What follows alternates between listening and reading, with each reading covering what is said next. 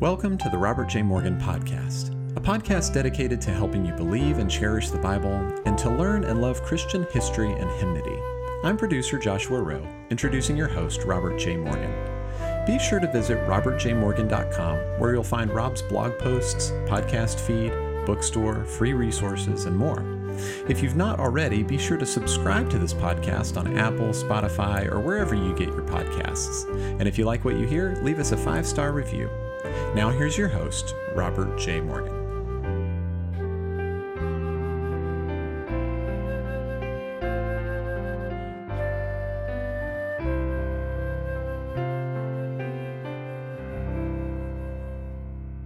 Hello, everyone. Do you have any scriptures posted on the walls of your house? Let's talk about one of the best ones today. But first, I have not forgotten about our study of 1 John. My travel schedule has just been, horrendous the last few months. But, it all slows down for me on Veterans Day and afterward. And I hope to get caught up on so many things. But in the meantime, I do want to ask you to check out my 2 newest books, Calm Your Anxiety, Winning the Fight Against Worry, and a smaller devotional book entitled Calm Your Anxiety, 60 Biblical Quotes for Better Mental Health. These are good books for gifts, but also to be of encouragement to you, and they're available wherever you get your books. Well, when we built our house, Katrina and I put a rendering of Psalm 118, verse 24 on the inside wall by the front door. It says, "This is the day the Lord has made. We will rejoice and be glad in it." Every guest in our home over the years has passed those words as they left. Recently, I was entertained in a friend's home, and I noticed over the dinner table a beautiful rendering of a verse from the book of Acts, chapter 2, verse 46. It says, "They ate their food with gladness and simplicity of heart." Well, Deuteronomy chapter 6 encourages us to post scriptures on the panels of our houses, and one of the most popular verses through the years for that is Joshua chapter 24, verse 15. It says, "But as for me and my household, we will serve the Lord." Becky Spell-Van, a longtime teacher and a benevolence worker, wrote an article for her local paper recently. I read it. It said, "When we were young, my sisters, brothers, and I knew that church-going and acts of giving were important and would not be compromised in our family. Nightly prayers beside our beds, blessings before meals, church attendance every Sunday morning and night, and working together to get things done was taught by our parents. Therefore, children knew that in our household we would honor our father and mother, work hard, rise early, use time wisely, get something accomplished every day, enjoy time together even when working in the store and in the fields, treat each other the way we wanted to be treated, and observe the verse on Mama's wall hanging that said, 'But for me, as for me and my household, we will serve the Lord.'" Well, do you know that it's just as practical as that? None of our families are perfect, even if it's a single-person home, as mine is since my wife left for heaven. Being a parent is not easy, especially in today's society that's becoming increasingly anti-Christian.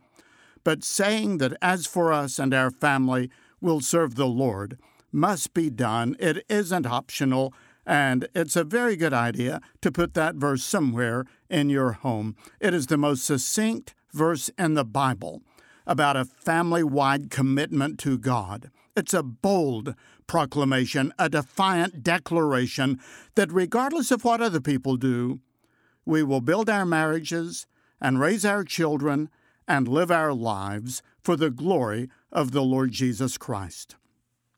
The man who originally spoke those words was Joshua, a man of faith, one of the 2 spies who had tried to persuade the Israelites to enter the Promised Land when they had first come to the border years before. He and Caleb had said, in effect, "With God's help, we can cross over the Jordan and take the land." But the 10 unbelieving spies carried the day, resulting in 40 years of desert wanderings. In due time, Moses died, and Joshua took over. Chapter by chapter through the book that bears his name, we see how he led the Israelites across the Jordan River and into the Promised Land, how he overcame Jericho by God's tremendous help, and how he directed the conquest and the division of the land in order to give the tribes of Israel a permanent homeland in the territory God had promised to Abraham centuries before. The book ends with Joshua's final message to the Israelites in chapter 23. It says in Joshua 23, verse 1, "After a long time had passed, and the Lord had given Israel rest from all their enemies around them, Joshua, by then a very old man, summoned all Israel, their elders, leaders, judges, and officials, and he said to them, 'I am very old. You yourselves have seen everything the Lord your God has done to all these nations for your sake. It was the Lord your God who fought for you.'" And that's equally true for you and me. Whatever we've done or accomplished, if there is any good in it at all, it has been the activity of the Lord on our behalf. Joshua went on to remind these elders of the victories the Lord had given to them, and he warned them against being seduced by the false philosophies and the counterfeit gods all around them. In verse 14, he said, "Now I am about to go the way of all of the earth." In other words, he said he was nearing his death. "You know with all your heart and soul that not one of all the good promises the Lord your God gave you has failed. Every promise has been fulfilled. Not one has failed." Joshua was referring to the promises recorded in the first 5 books of the Bible. Now, of course, we have the completed Scripture, 66 powerful personal books in the library of the Lord, succinct enough to hold in our hands and yet packed with 31,000 verses, many of them specific promises from God for those of us who are in Christ. And you know, don't you, as I do, that not one of all of the good promises the Lord your God has given you has ever failed. It never will. They will always come to pass. Each and every promise that God gives will be fulfilled. But there's a flip side to it. Just as the Lord gives us promises, he also gives us warnings. And the next verse, Joshua chapter 23, beginning in verse 15, says, "But just as all of the good things the Lord your God has promised you have come to pass, so he will bring on you all of the evil things he has threatened if you violate the covenant of the Lord your God, which he commanded you, and go to serve other gods and bow down to them." In other words, you just cannot live any way you want to, yielding to every temptation you feel and serving whatever god you choose, not if you expect God to bless you. That's the way Joshua ended his message. He was warning them about disobeying the Lord, even as he was encouraging them that if they serve the Lord, every promise that Yahweh has given them would be fulfilled. That is the essence of chapter 23. But there is one more chapter in the book of Joshua, the final chapter, Joshua 24, and that's the story of Israel's response to Joshua's message as they reaffirmed their devotion to the Lord, just as he had encouraged them in his farewell sermon. It says at the beginning of Joshua 24, "Then he assembled all of the tribes of Israel at Shechem. He summoned the elders, leaders, judges, and officials of Israel, and they presented themselves before God." Shechem was a very significant spot because God met Abraham there and promised him the surrounding land for his descendants who would become the nation of Israel. Later, Abraham's grandson Jacob dug a well there, which was made famous centuries later as the place where Christ met the Samaritan woman. And by the way, that well still exists today, and I've visited it on 2 different occasions. And so in the sacred spot, Shechem, Joshua opened the rededication ceremony for the Israelites by reviewing the history of their nation, starting with Abraham, Isaac, and Jacob. You can read these verses for yourself. He reminded them how the Israelites had been enslaved in Egypt, how Moses had led them out, and how the Lord provided for them in the wilderness and had turned curses into blessings on their behalf.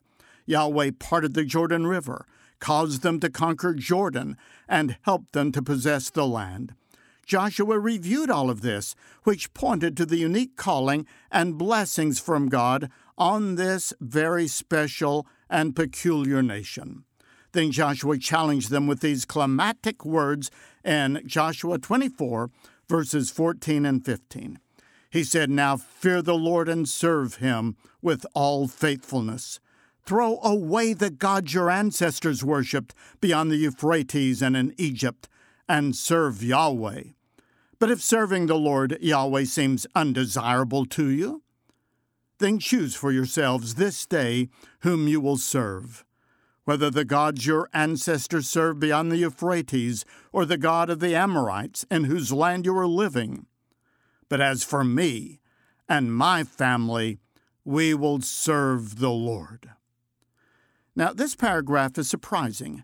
Joshua said that if serving the Lord seems undesirable to you, you have the ability to choose whatever God you want. You can serve money. You can serve pleasure. You can be controlled by your lusts and desires. You can serve popularity and power. You can serve your own life's agenda. No one is forcing you to live for Jesus Christ, who loved you and died and rose again to give you eternal life. You can serve whoever you want. In other words, you can have your own wall plaque made that says, "As for me and my family, we will serve the God of happiness and earthly success and the gods of pleasure and self-determination." You can do that, said Joshua. But not me. As for me and my house, we will serve the Lord. Of course, this kind of affirmation is more than a plaque on the wall. It's a pattern of life. In his book, The Faith of Our Children, my friend Matt Markins, who is the president and CEO of Awana, made 3 important points. He said the single most catalytic factor to influence the formation of lasting faith in children is loving, caring adult relationships. And he said the most foundational factor to influence the formation of lasting faith in children is Bible engagement. And he said shaping the faith of our children takes place in the context of an increasingly secular culture. So how then can we do it? Well, I want to give you 10 suggestions that will help you put Joshua 24:15 into practice. And notice also verse 25.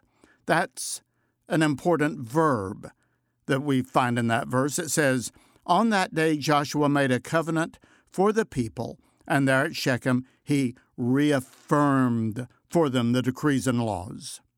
Well, we've got to reaffirm our commitment to the Lord, and that's the very first thing. We do that really on a daily basis. When we receive Christ as Savior, well, that's a one-time event, like being born. But our walk with Christ is a daily matter. In Luke 9:23, Jesus said, "Whoever wants to be my disciple must deny themselves and take up their cross daily and follow me." So we need to arise and give every new day to the Lord. Every morning when I wake up, I say, "Lord, this is your day. I am your servant. I want to dedicate myself to you." We've got to rededicate ourselves every fresh day because that sets the tone of our spiritual life, and that sets the tone of our families and our homes. Second, spend time every day reading your Bible and praying.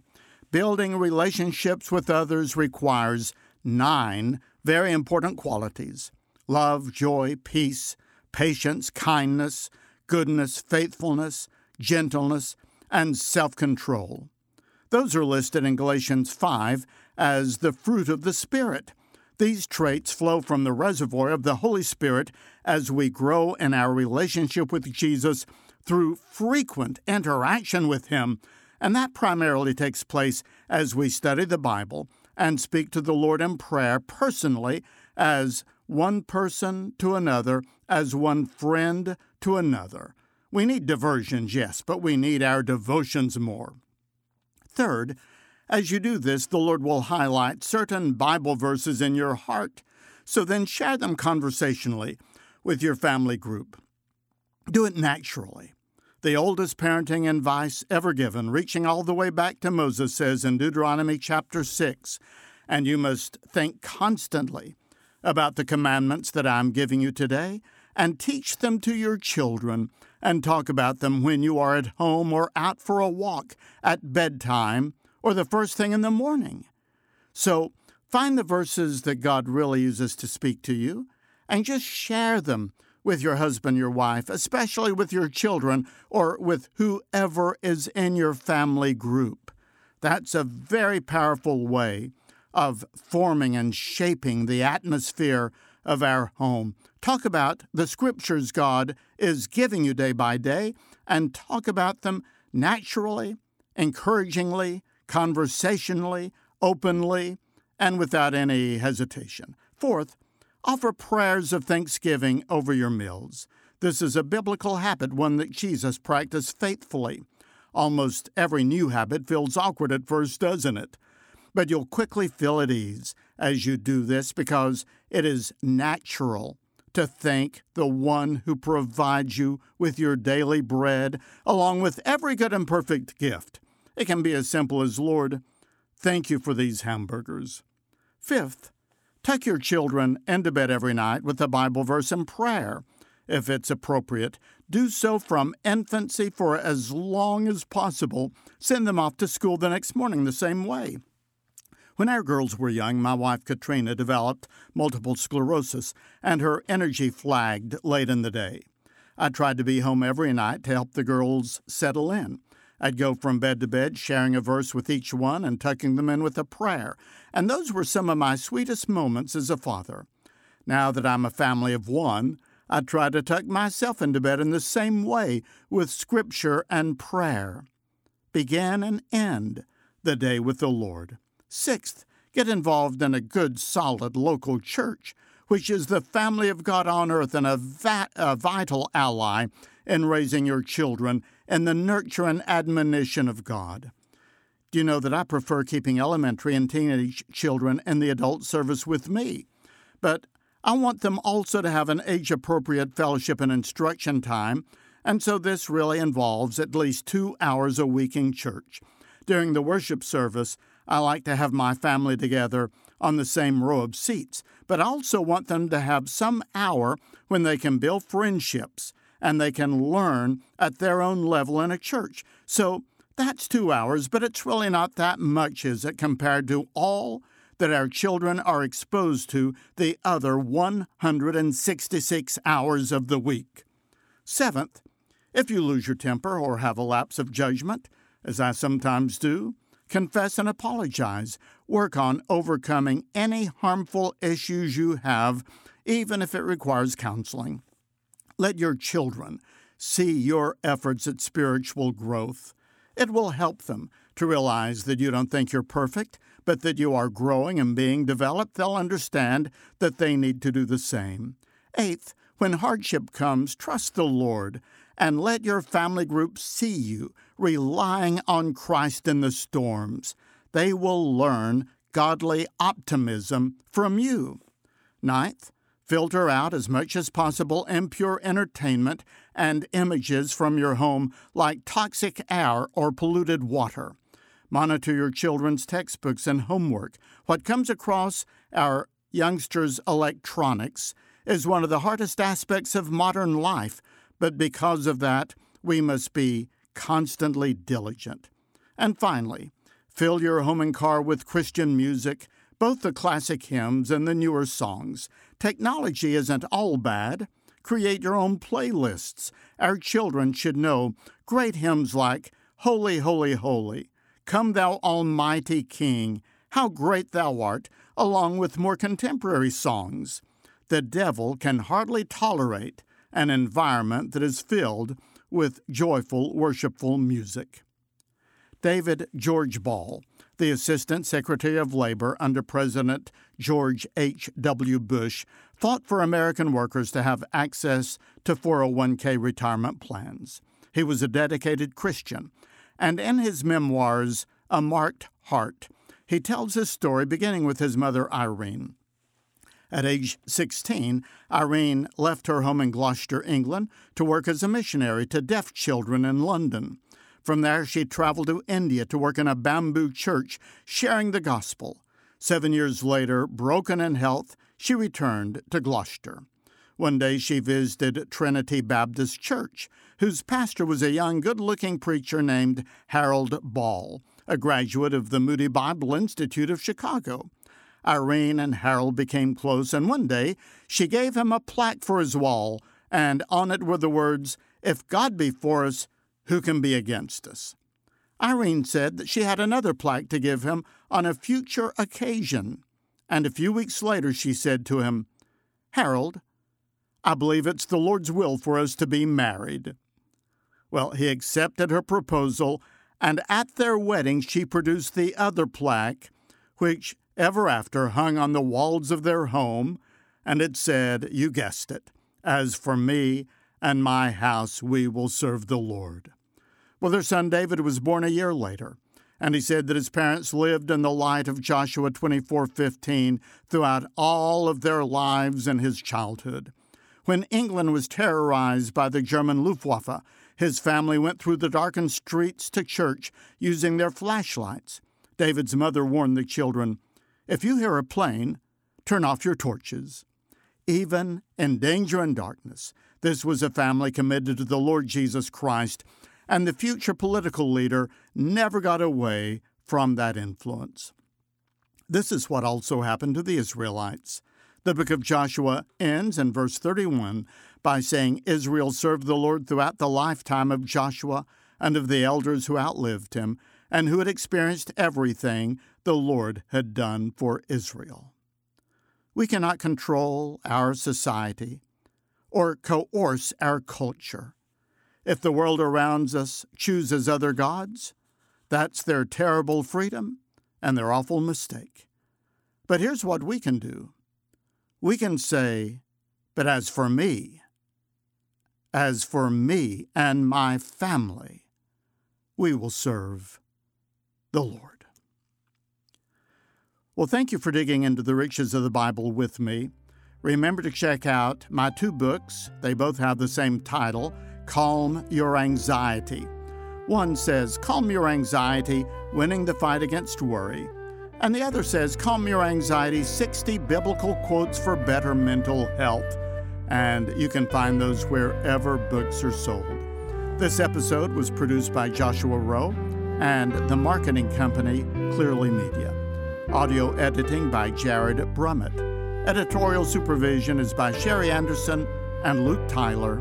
And music is by Jordan Davis. Thank you for tuning in, and may God be with you until we meet again.